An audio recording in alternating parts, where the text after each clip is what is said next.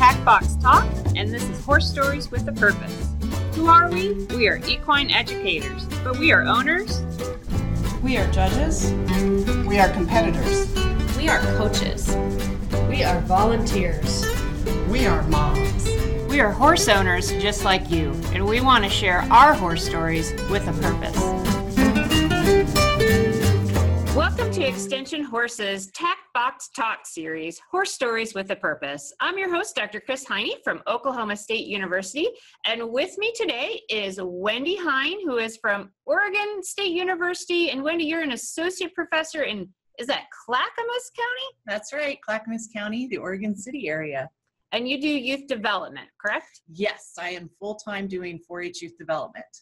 Fantastic. And we also have Dr. Betsy Green from the University of Arizona, and you're on the main campus, correct? Yeah, I'm the state extension horse specialist, and I have 4-H duties as well. And also joining us, a newcomer to our Tack Box Talks, we have Rebecca Wilkins from Purdue University. And Rebecca, you are the 4-H extension educator from Harrison County? Yes, Harrison is the little U-shaped county right next door to Louisville, Kentucky, so southern part of the state. Gotcha. So we're going to be talking about, I guess not horses today, but we're going to be talking about our favorite folks out there, our 4-H horse parents. So we've got some unique perspectives. I know my perspective as a state specialist dealing with youth and 4-H parents, and Betsy's might be different from what we experience in the county. So Wendy, where would you start with some tips for how to be successful as a horse show parent and still get along with your educators and fellow parents? Oh, yes. I think that sometimes our 4-H parents get a bad rap, but really they're the unsung heroes. They're out there standing in the cold with their kids. They're transporting them to all kinds of events and providing so much support for the 4-H experience. So we love our 4-H parents, and I think we do have some ideas and stories about how to just be a great 4-H parent, a great supporter for your kid. And for those who may not be familiar with 4-H, I think why it's such a unique program is 4-H is volunteer-based. So unless we had our parents that help out and run clubs and do education, this is primarily a volunteer organization. You know, it is. And 4-H does lots of different kinds of youth programming, but most of our horse programming is in these volunteer-led clubs. So that's a good thing for parents to keep in mind. The person you're going to interact with the most is that volunteer who just loves kids and loves horses and is doing their best to work with your member. Always good to remember. So they're not hired coaches. These are folks that just love what they do and are willing to devote some time to your youth. So what might, again, we want our parents that are new to the program or maybe thinking about this a little bit, what makes a good 4-H horse parent? I'd first say that focus of 4-H is a youth development program that involves horses and many other species and activities. And so youth development first, and then using the horse as a tool to build those skills in that youth, and not necessarily competing for the blue ribbon as the primary goal. Yeah, I was going to say one of my biggest tips would be with your educators and with your volunteer leaders, assume best intentions. We don't make rules just to have rules. The rules are to keep us safe, to put everybody on an equal playing field. But everybody's going into the role with the biggest heart and wanting the best for that 4-H member and that horse. And sometimes those rules have come about because they're needed to be there. Absolutely. Absolutely. Yeah. And our 4-H guidelines come from all kinds of places. Some of them are aligned with industry for horse competitions. Some of them have to do with youth safety, and all of our universities place a very high emphasis on that. And others might have to do with local needs and interests. So, there's an old saying, that goes around about how we'd rather have a blue ribbon kid with a red ribbon project than the other way around. And I think that's just always at the front of our minds. This is really about, at the end of the day, where is that youth headed to? It may or may not be in horses. We want to make sure we're turning out good kids. Right. So the goal of 4-H might be different than the goal of a horse show organization. Then, Absolutely. Yeah.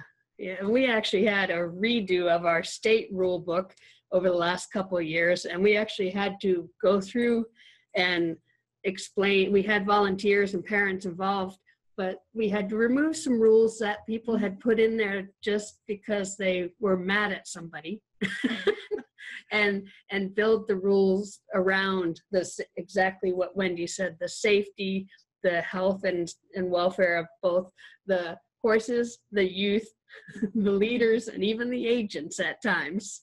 I think something that we're commonly told is if the rule has a name attached to it, it should not be a rule. Good advice. Good advice. So what might be some things for parents to maybe expect? Let's say they had gotten started with maybe doing some other organizations. What might they expect, or what might be different between a 4-H experience versus other types of youth activities, even youth sports versus youth horse shows? Like, what really is the key difference? I'd say at the higher levels, at the university level, there are more hoops to jump through to get involved because the safety of the youth is critical. And so I know in Arizona, and I think actually nationally, all the volunteers have to go through background checks. They have to go through, in our case, fingerprints as well, to even be working with the youth. I don't know if that's at the same at all levels, but it's pretty similar across states. So we get phone calls to our office, people calling 4-H for the first time, asking about maybe a daughter or a grandson who wants to join. And I think they expect that maybe by the end of the phone call, they'll be signed up. And that's not usually how it works. We're going to collect info. We're going to try and get you connected with one, or if possible, more than one club for you to call and investigate. So expect it to take maybe a month or so even to contact some clubs and get fully enrolled in the program. I think another thing that parents should always keep in mind is 4-H is not all about the riding. It's not a lesson program. You should expect to spend at least as much time doing non-riding things as you do riding things. And we have so many educational opportunities, from horse bowl, hippology. We have different workshop options where you may go and learn something about a specific horse disease or horse care management topic. So yes, that is, I would say that would be more or less one of the main goals, is not just creating riders, but creating those future horse owners and those future industry professionals. So you guys are all from different states. So how would a parent find all of these programs and resources? Start by looking for your county or parish's extension office. So if you know what the land-grant university is, or you might have more than one land-grant university, start there and find out what's local and contact them. You can also just Google your state name in 4-H. You'll probably find the state website pops right up at the top, and there'll be a link to get you to your county to get involved in 4-H. And I'm sure there's a handful of counties without horse programs, but it's a pretty widespread program. Most counties will have something. in Arizona, you generally would contact your county ag agents, 4-H agents, and sometimes they're different people, sometimes the same. But also we do have a 4-H website for the state level stuff as well, because there's also enrollment in the program. It's not just a come as you wish, you get involved and engaged throughout the entire year. And once you find that information, feel free to give us a call or come in and let us see the whites of your eyes and your pretty smile. We want to get to know you on a personal level so that we can help plug you in plug you into the club that will best fit your needs. I'd say that something too a lot of people don't know is that 4-H operates on a yearly schedule. So You can contact us any time of year, but I don't have clubs open all year long. Most of our openings tend to be in fall and maybe winter. If you call me a month before county fair, you are not going to get to enter the county fair. This is a year-long program, and expect to be enrolled quite a while before we get to fair time. Now let's assume I want to be a good 4-H parent. What sets apart that good 4-H parent that we all say, yeah, they do a great job and we really like to see them and their kids at our activities?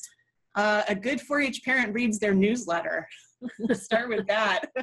Keep yourself informed about what's going on in 4-H. A good 4-H parent, when they have an issue or a problem or a challenge, they bring it up to the appropriate person in a professional and polite way with a potential solution rather than just coming and yelling. A good 4-H parent is willing to help, open gates, hold a horse, interact with your club, bring a snack, be kind and welcoming to other new 4-H parents or families. A good 4-H parent supports their child when things are going good and when they're going bad. So we want youth to be good sports. So when things are going good, we want youth who display grace and who help others. And when things are going bad, that's okay too. Research shows that young people actually need to fail. They need to set challenging goals and not always meet them.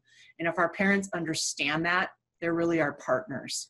A good 4-H parent lets that 4-H youth be the one that's active and not try to do stuff for them, but actually have them become the leader or have the opportunity to fail. Okay. And a good 4-H parent helps their family and other 4-H members and families remember dates and know how to find dates. We do have vaccination deadlines. We do have enrollment deadlines. We do have horse show sign-up deadlines. So all of those are very important, again, in creating that future industry professional. Okay, so now we're going to get to the fun part, right? And we're not going to use any names because that could go bad. So I know you all have had experiences, which is how you know how to be a good parent. So can you share some of your vignettes, I guess, of those things that you guys have lived through as county educators or state specialists when maybe parents were not being good 4-H parents? So I can tell you at the state show, there was a person that became known as the Pink Granny because we didn't know who she was. But she went to a junior halter class and was telling all the youth that they had their chain on wrong on the halter and they had to do this or they were going to be disqualified. And then she proceeded to tell some of the youth, which of course they were all upset because they're stressed at that time. Then she said, but we're not going to tell those 2 girls that have mules in the class that always win. So that they'll get disqualified. Oh my. That would be a bad parent. Well, and as a result of that, we had to actually put in a rule that if a parent or someone related is causing problems, it may cause that youth to get disqualified because we had no rule where we could get rid of her. Right. And sometimes ruining it for your child might be the only thing that prevents bad behavior in those people that want to do nothing but cause trouble. So we're going to put bad sportsmanship in the don't do category. I can't make sure that 4-H is full of only people you like. Coming to me because you don't like someone, if they're truly breaking a rule, I can do something. But sometimes it's really just personal conflict that we're dealing with. And I can't exclude someone just because you don't get along with them. Yeah, I get a lot of those kind of counseling kinds of calls. I don't like so-and-so's doing this. I'm like, well, it's not against a rule. So, well, I think that goes back to like mentoring good behavior for your 4-H member. Yeah, we've had some horse advisory boards that have had to learn how to behave, and they actually needed to model their child's behavior because their behavior was not an appropriate or professional or kind modeling. And I always think we hope our parents, we know they get caught up with competition, and obviously they're there for their kid and supporting their child, but mistakes do happen, and they happen in all walks of life, no matter what. And a lot of characters, how we handle those mistakes and go forward, because the ball's not going to always land on your side of the line when we're doing these sort of activities. So sometimes we have to roll with things we don't like to see. And again, remembering we're volunteers that are supporting so many of these 4-H organizations. I'd like to go back to something Betsy said earlier about contacting the appropriate person if you have a concern. We do want to hear if something's not going great in your club. We want to hear when you have great ideas. And I think the biggest mistake people make is skipping over their county person. I'm not sure why they do that. Sometimes I think people just maybe assume that their problem is big and should start at some other level or other person. Sometimes I think it's that parents don't quite understand how 4-H is organized. So they might go to the chair of a volunteer committee instead of coming to the extension office, which is where they really need to go. So in almost all cases, I would say you start with your club leader. Next in line should be your county 4-H educator. Yeah, and I've sent stuff back down the chain to the appropriate person when they call me first as the state specialist, saying, so-and-so is doing this.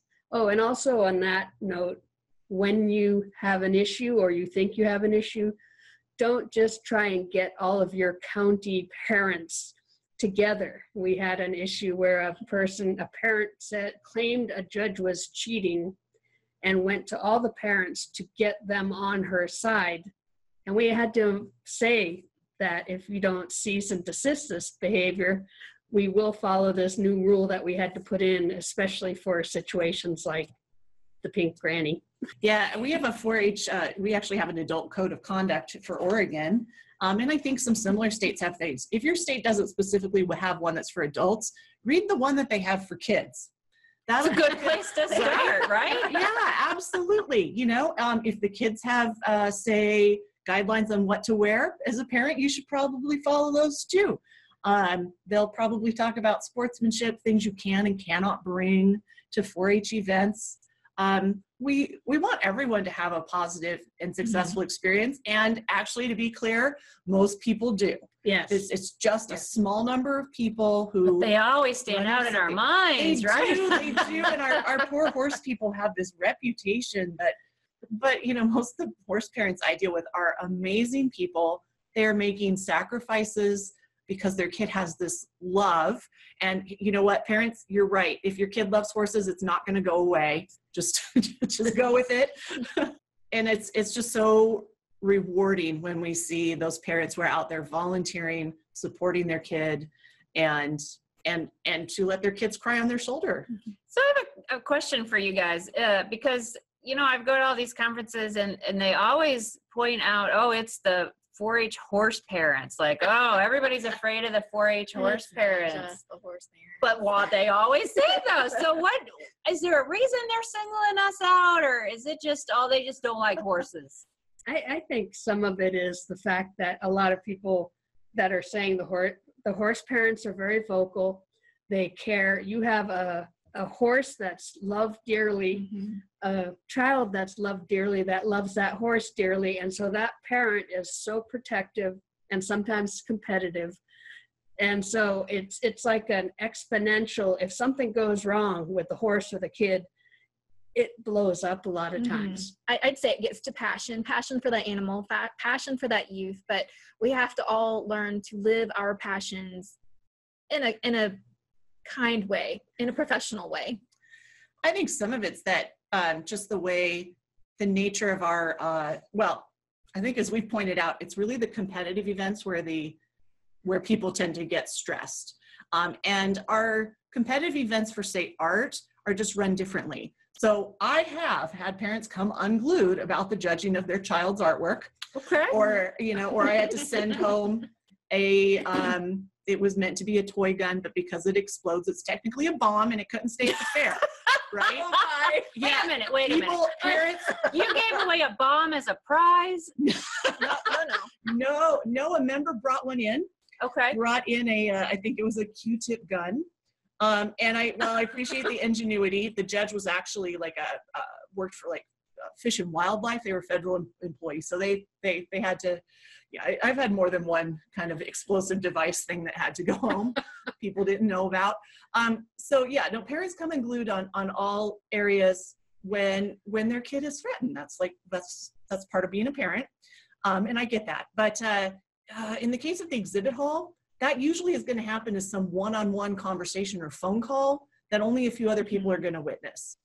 At a horse show, I can't really keep my parents like off the show grounds. That wouldn't be safe. So when something happens at a horse show, like dozens of people tend to see it. Mm-hmm. And so I think that's partly where the reputation comes from. Right, yeah. Right. But if you want to get something out of your state leadership, you can always threaten to include the horse show parents, and they'll back off. That's right. I will say whenever we have any kind of budget crisis, they are the ones who are there for us. They will rally. Because they see what amazing things 4-H does for the kids. Absolutely. And so they'll fight for us too. Okay. So you guys have any other tips for our parents that are either thinking about getting kids enrolled or running their own clubs as kind of final thoughts? The scholarships. Oh yeah, there's a good one. Yeah. Please know that I would say every state has 4-H scholarships that are available. What we would encourage you to do as educators is start those education pieces, those mentoring pieces, having those young people grow into leadership early. That way they have a history to report back or record on their record books and record sheets that they'll use to create those scholarship applications later as seniors. Yeah, and some amazing trips and things too. And Absolutely. Almost all of them build, you want to see youth who've built a whole 4-H career. And then one more for me, when I was a horse crazy teen and my parents had no idea. But this great friend of ours convinced them that they should just get me a horse, and things went from there.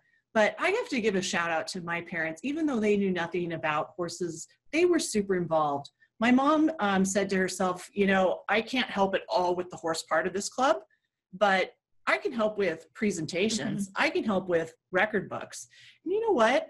30 years later, my mom is still my volunteer working with record books at a county level. So don't think that because you don't know horses, you can't be involved. You can be an amazing volunteer for us as well. Yeah, support that kid. My parents, same thing. Right. I was an urban youth. I grew up downtown Nashville, Tennessee. My parents knew nothing about horses. My grandparents knew nothing about horses. But for my 12th or 13th birthday, my grandmother gave me $90 worth of quarters, rolled quarters, to do riding lessons, because they figured I was going to get hurt if I did not know the proper way of doing things when I visited people who did have horses, and I took every opportunity to do that. So shout out for the parents who don't know, but facilitate that path. Yeah, and I'd say that a couple of different things. Definitely expand your learning beyond the arena. I'd say a couple of things. Definitely broaden your learning arena out, beyond just the circle of the club. Go to industry things, to workshops, seminars, and things, because you meet industry people that may be important in your future. And also, even if you find that maybe you don't mesh with the first club that you are involved in, look around, because a lot of times there are different groups, and you might find a place that your child is more comfortable with the group or the activities or the style of riding or whatever. I think don't just say, okay, this is the only thing I can do or my youth can do. Well, thanks, guys. I think this has been a great conversation, and I would encourage parents, if you want more information, contact your county extension office and learn more about how you can get involved to help 4-H and help other youth. This has been Extension Horses Tack Box Talk, Horse Stories with a Purpose. Bye. Bye. For more information and adult leader resources, visit extensionhorses.org.